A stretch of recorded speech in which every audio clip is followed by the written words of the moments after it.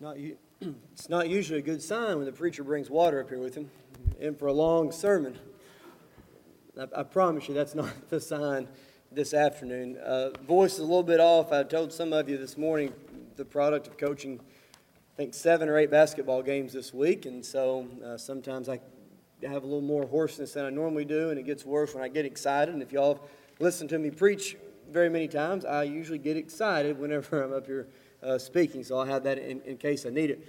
A few weeks back, we had a 1:30 service and did a question and answer, and that was the plan for today. Jacob and I aren't entirely sure if there was really a change in Tyler's flight schedules or if it was him trying to punt on a question and answer, so we decided to save that for him when he's back in town. I thought the 1:30 service before that, boy, I'm sure not envious of Tyler. That's a difficult task to have church and then to eat and then to speak again, and I did not at the time realize that would be me in that position in a short order. So appreciate those of you that have stayed around this afternoon and helped to honor our graduates and to be back here at 1:30 to take part in our service this evening. When I say this morning, I'm talking about right now. When I say tonight, I'm talking about right now. And so not used to saying afternoon when you are we, Jeff, when you're doing song leading or doing the sermon or whatever. So y'all know when we say morning or night or anything else, we're talking about right now. A couple of things I do want to mention before we get into the lesson. Number one, I saw several of you with the printed copies, some of the copies of our directory this morning. And I think we've already said this, probably not enough. There were many members of the congregation that spent a lot of hours working on getting that directory. And so a huge thank you to them. A lot of time and effort went into that, and a lot of coordination that has to take place to get that many different families to turn something in. So certainly want to thank each one of them. I used to try to name them, and I've made enough people mad over the years that I don't anymore. So everybody that took part in that, thank you for the work and effort that went into that. And then also, a special thank you for Jacob. I don't know if he knows it or not, or if you all know it or not, but I think today is his 1-year anniversary with us. And so Jacob's been here with us for a year now. And so we'll have another potluck after we finish this service. I'm just kidding. You're on your own for supper tonight. But we do definitely appreciate him. I know the kids love him, the parents love him, and what a blessing he's been to our congregation. And so hope it's the first year of many, many more to come. But we appreciate you, Jacob, and hope that you're happy here as we are with having you here. Now, with all that being said, if you got an outline tonight, if you got an outline this afternoon, go ahead and take that out. And kind of a follow-up from our lesson in our first service, a message for graduates or a message for me. And so this afternoon we're looking at the question, all that's good, great suggestions, those were great. But what if I fail? But what if I fail? What if I decide to become a Christian and I'm baptized? What if after I do that I fail? What if I become a mom or dad and I'm trying to raise my child right, but somewhere along the way I, as the parent, make mistakes and I fail? What if that happens? What if I, as the child, trying to live up to my parents' expectations, trying to live up to the expectations of the youth group and of Jesus, what if I fail?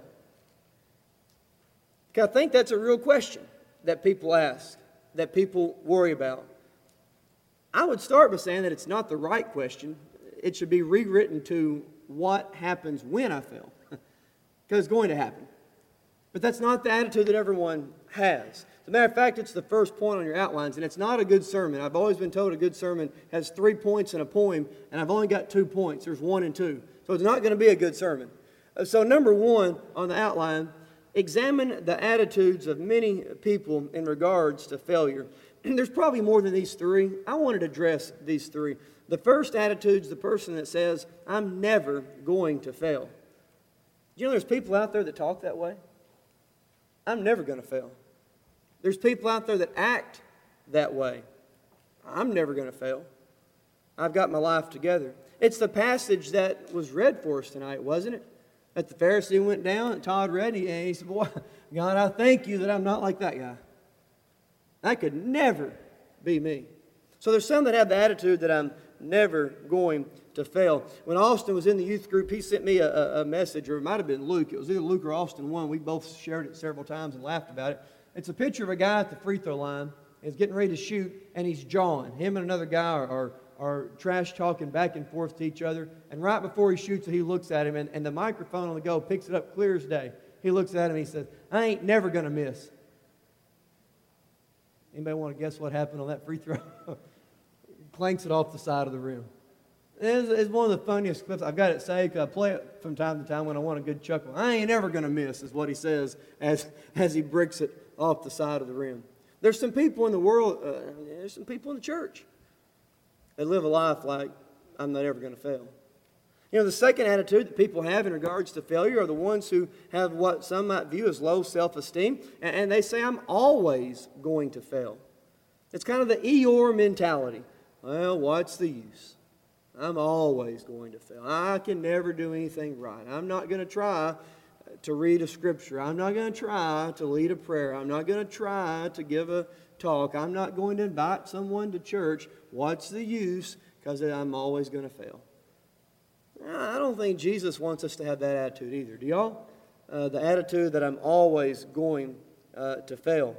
You know, I think we can use it sometimes as a motivator, as a positive. Again, Luke 18, 13 and 14, this tax collector stood afar off. He wouldn't even raise his eyes to heaven. He seems to have had this attitude of, "I'm a failure. I'm always going to be a failure." As a matter of fact, he realizes those failures and he tells God, "God, be merciful to me, a sinner." And notice, he didn't say a failure. He said, "Me, a sinner."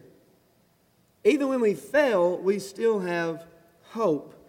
But there's some that are so paralyzed by past failures that they cannot live for the future. So you've got those, letter A, "I'm never going to fail." Those, letter B, "I'm always going to fail." And then letter C kind of goes in a different direction. That's why there's two blanks there. The group in letter C have the attitude of he or she is never going to fail.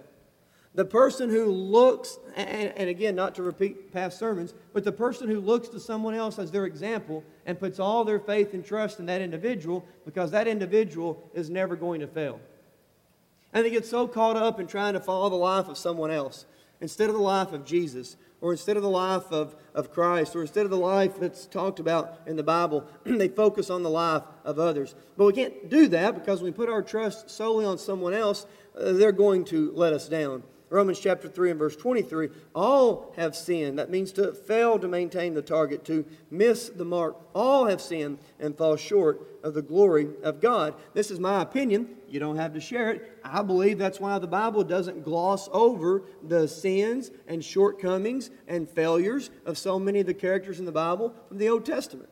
We're told about the mistakes that they made. We're told about Paul's persecution of the church when he was still Saul and the things that he did wrong there. We're told about Peter's denial of Christ and how he turned his back on the Son of God. We're told about Noah and his drunkenness, David and Bathsheba. And the list could go on and on and on and on of all these great figures in the Bible that are talked about, many of them even in the Faith Hall of Fame, not shame, the Faith Hall of Fame in Hebrews 11, about the great things that they did. But all of those people had one thing in common. They weren't perfect. They all had failures. We can't live our life looking at others thinking they're never going to fail, because we all do. We all come short. So, to get to the question that is the lesson, what if I fail? What do I do when I fail? And that's the remainder of our message this afternoon. It's number 2 in your outlines, A through E. We're going to look at 5 different ways that the Bible tells us what we can do when we fail.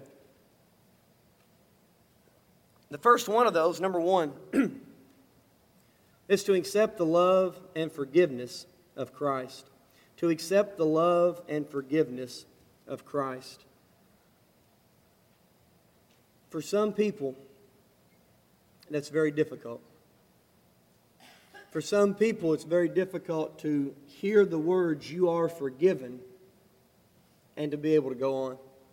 To not want to continually beat themselves up. Romans chapter 5 and verse 8, this is number 1 under letter A. Jesus died for your sins. Romans 5 and verse 8 says that God showed His love for us, and that while we were still sinners, Christ died for us. Church, you and I just need to accept that. We need to put that on a personal level, that Christ died for me. We need to allow it to bring about the appropriate level of emotion, the appropriate level of appreciation, but not to the point that it paralyzes us from being able to accept that. We didn't ask Him to. We didn't beg Him to. We didn't force Him to. Christ willingly did that for us. You and I need to accept the love and forgiveness of Jesus. We need to accept that by taking part in His blood, taking part in His death, burial, and resurrection, because His blood cleanses us from all of our past failures. Romans chapter 5 and verse 9 says as much. It says, "Much more then, having now been justified by His blood, we shall be saved from wrath through Him." Our past failures, that is, separated us from God, but while we were separated, while we were lost, that's when Christ died for us. That blood that was shed saves us. God is like the father of the prodigal son in Luke chapter 15. In verse 7, it talks about the passage, prior to that rather, it talks about those, the lost son coming back and the father seeing him from afar and running out to meet him. And that story, it's always meant a lot to me. It meant a lot to me when my sister was alive in East Tennessee and she would come home to visit. Because as a young child, I would stay up waiting for her to get home. Those of you that have children that have moved off, when they come home, you don't just go about your normal business. It was a big to-do at our house. There was usually a cake that was being baked. There was usually a meal that was being prepared. If it was late enough at night, there was a porch light that was turned on. There was always something special. And I got to take part in that. I wasn't anywhere coming home, but I was there, so I got to take part of that. And it was exciting. And you could just knew any minute when she was going to be there. And she would always call and say, "I'm 30 minutes away." And so for the next 30 minutes, it was just the greatest time. And you're looking and you're waiting. And only one time did she sneak in. And that was on purpose. She didn't tell us she was coming. That was a whole nother deal. But all the other times when we thought there was even a chance, we were waiting.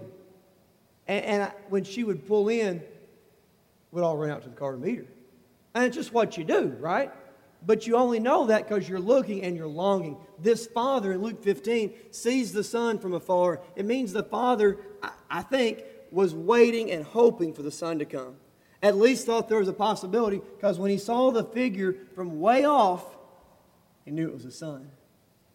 And he ran to meet the same son that earlier in the chapter told Dad he wanted nothing else to do with him. Pretty cool, isn't it? That's God, our Father, looking to you and I today. When we've sinned, when we've failed, when we've said, "God, get out of our lives. We want nothing else to do with you." God, your Father, is looking, waiting for you to come home. His blood cleanses us from our past failures. Psalms 103 and verse 13 says that as a father pities his children, so the Lord pities those who fear Him. He wants us to do good. He wants us to live Christian lives, but He understands that we're humans, and humans need a Savior. Letter B, His blood cleanses us from all of our past failures. Letter B, what do I do when I fail? Letter B, I would submit to you that you and I need to move beyond our past failures. Move beyond your past failures. Now, I also want to tell you, this is much easier said than done. It's much easier said than done to move on from your past failures because all of us have memories, don't we? We all remember things that we've done. We've all remembered things that we've said. I won't ask you to do a show of hands because I don't want to embarrass anybody. But if I did, I suspect every hand would go up. If I asked you, who here this afternoon wishes that they could either take back something they've said or take back something they've done in their life? And we call that regrets, don't we? Whether it's something big or something small, something that, I wish I could take that back. I wish I hadn't had said that. You can't take things back, can you? That's why I like video games. We've got a NASCAR game at home. If you're racing it and you hit the wall and you crash your car, you know what you do? It's like Control-C and you redo it. It restarts, man. The car's brand new again. And here you go. Life's not like that. And so when we make those failures, we remember them sometimes forever. And that's hard enough. Can I implore you to do something with me in the coming weeks and months? Don't be someone else's reminder. If someone's offended you or has hurt you or said something to you they shouldn't, and they have asked your forgiveness for it, and like they've reconciled, don't bring it back up to them over and over again. When it's a serious deal that we're trying to all get past from. If someone's repented, don't be the reminder. If you're the one trying to overcome your past, then turn to Philippians 3 and listen to the words there. Forget those things that are behind. Reach toward the things that are ahead and press along to the goal. Now, if we're going to do that, we've got to have a goal. If we're going to press along to a goal, we got to have a goal. And that goal should be to spend eternity in heaven. Forget the things that are behind and press along to the goal. How do I do that? I don't have any magic pill to take, but the Bible, as it always does, gives some advice. Philippians chapter 4 and verse 8. Y'all remember that?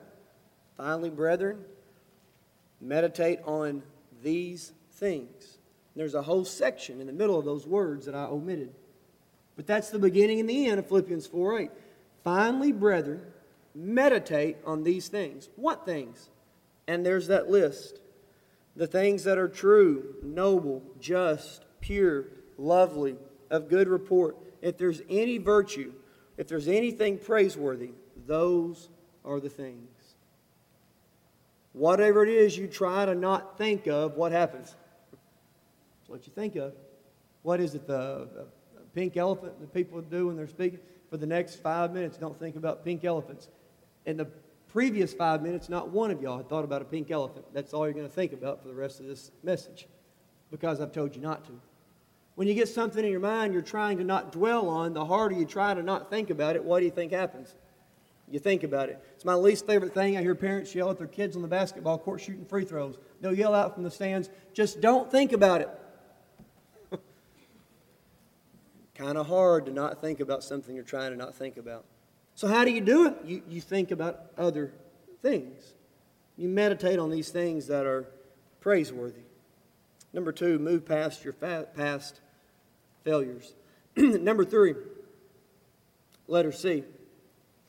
When you and I fail to go forward from that, we need to do the best we can with what we have. Do the best you can with what you have. It's one of my favorite sayings.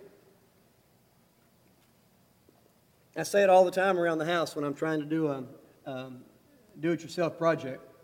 When I get finished, it never looks perfect. So I always say, it's good enough for who it's for. Y'all ever said that? Good enough for who it's for. Did the best with what I had. Given my expertise, my abilities, the materials we had, hey, that's good enough for who it's for.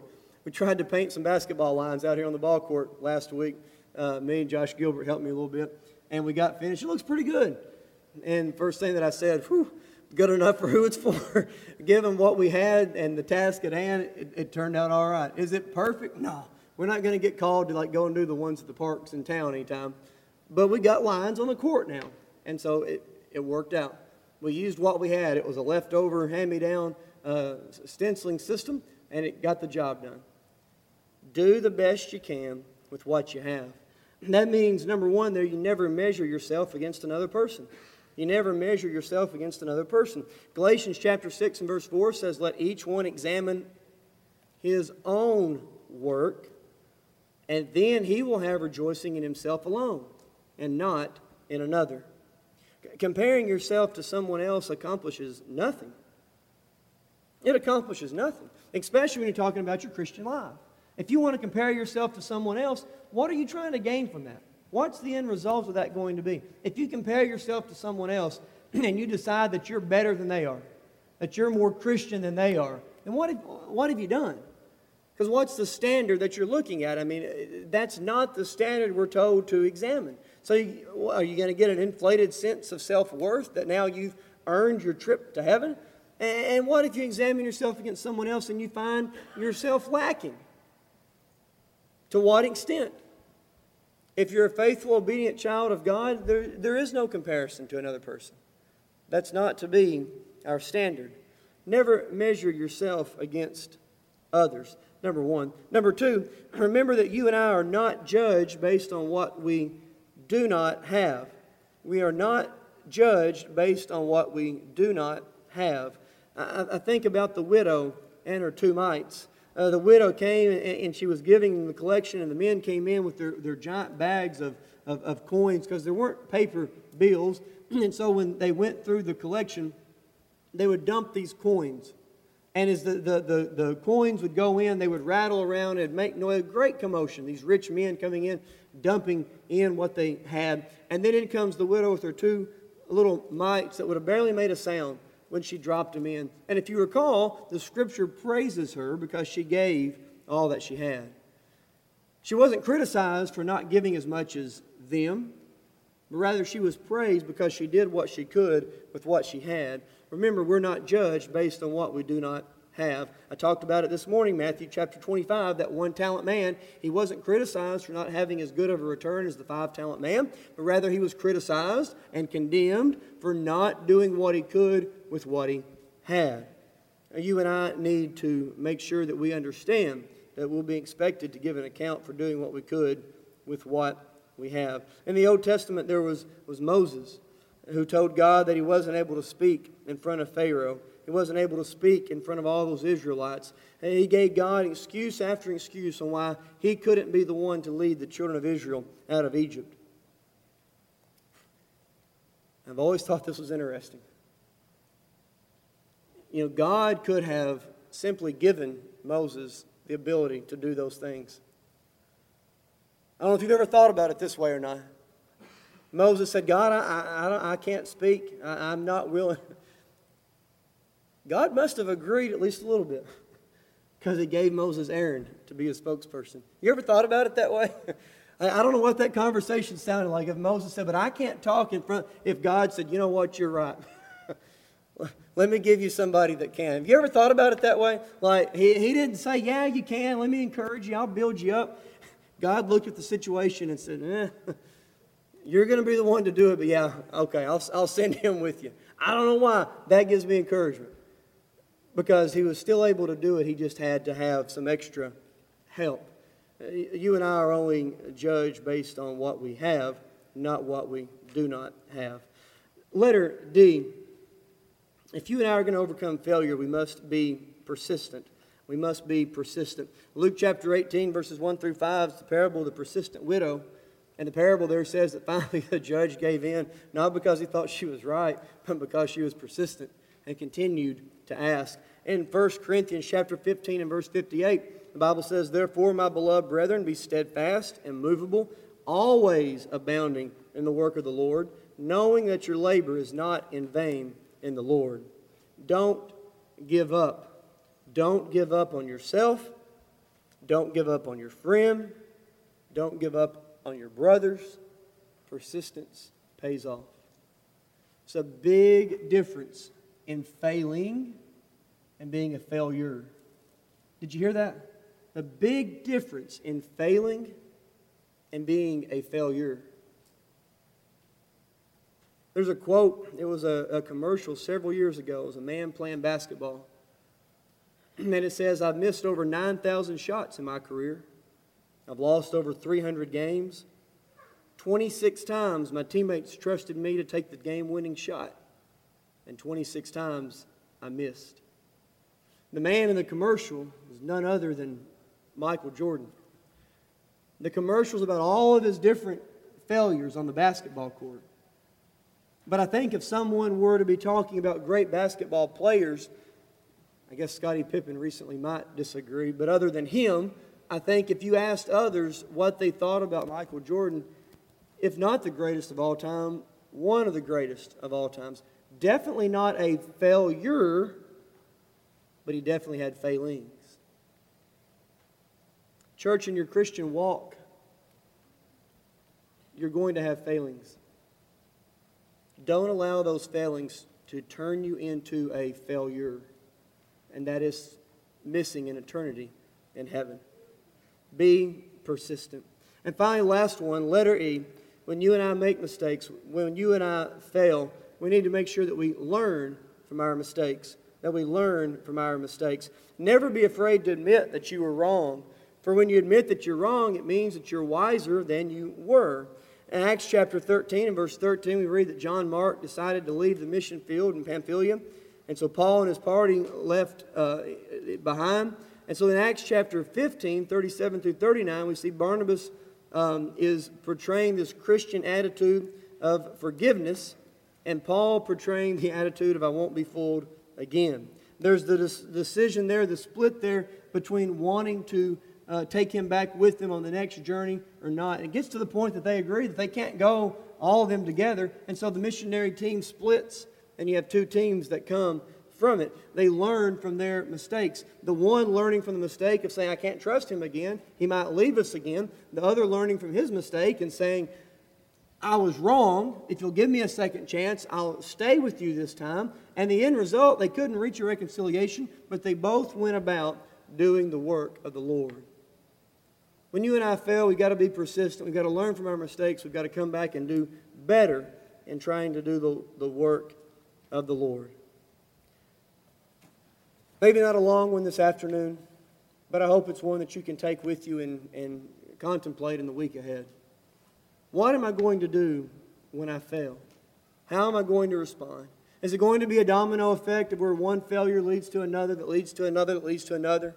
Or am I going to take the approach that I'm going to learn from my past mistakes? I'm going to learn from my past failures, but I'm going to press along to the goal of an eternity in heaven. I'm going to ask for forgiveness. I'm going to allow those who have sinned against me and who have repented and asked forgiveness of me, I'm going to allow them to have peace and to be able to continue in their Christian life as well. What is your response going to be this afternoon to your failures? If you've never put on Christ in baptism for remission of your sins, I would encourage you to do that now. If you need to study more about it, we can do that. If you've got some change in your life, some failure in your past that you've never been able to let go, some failure in your past that you've never asked forgiveness for, there's no reason to leave here that way today. We'd pray with you and for you. If we could help you in any way at all, please come while we stand and sing.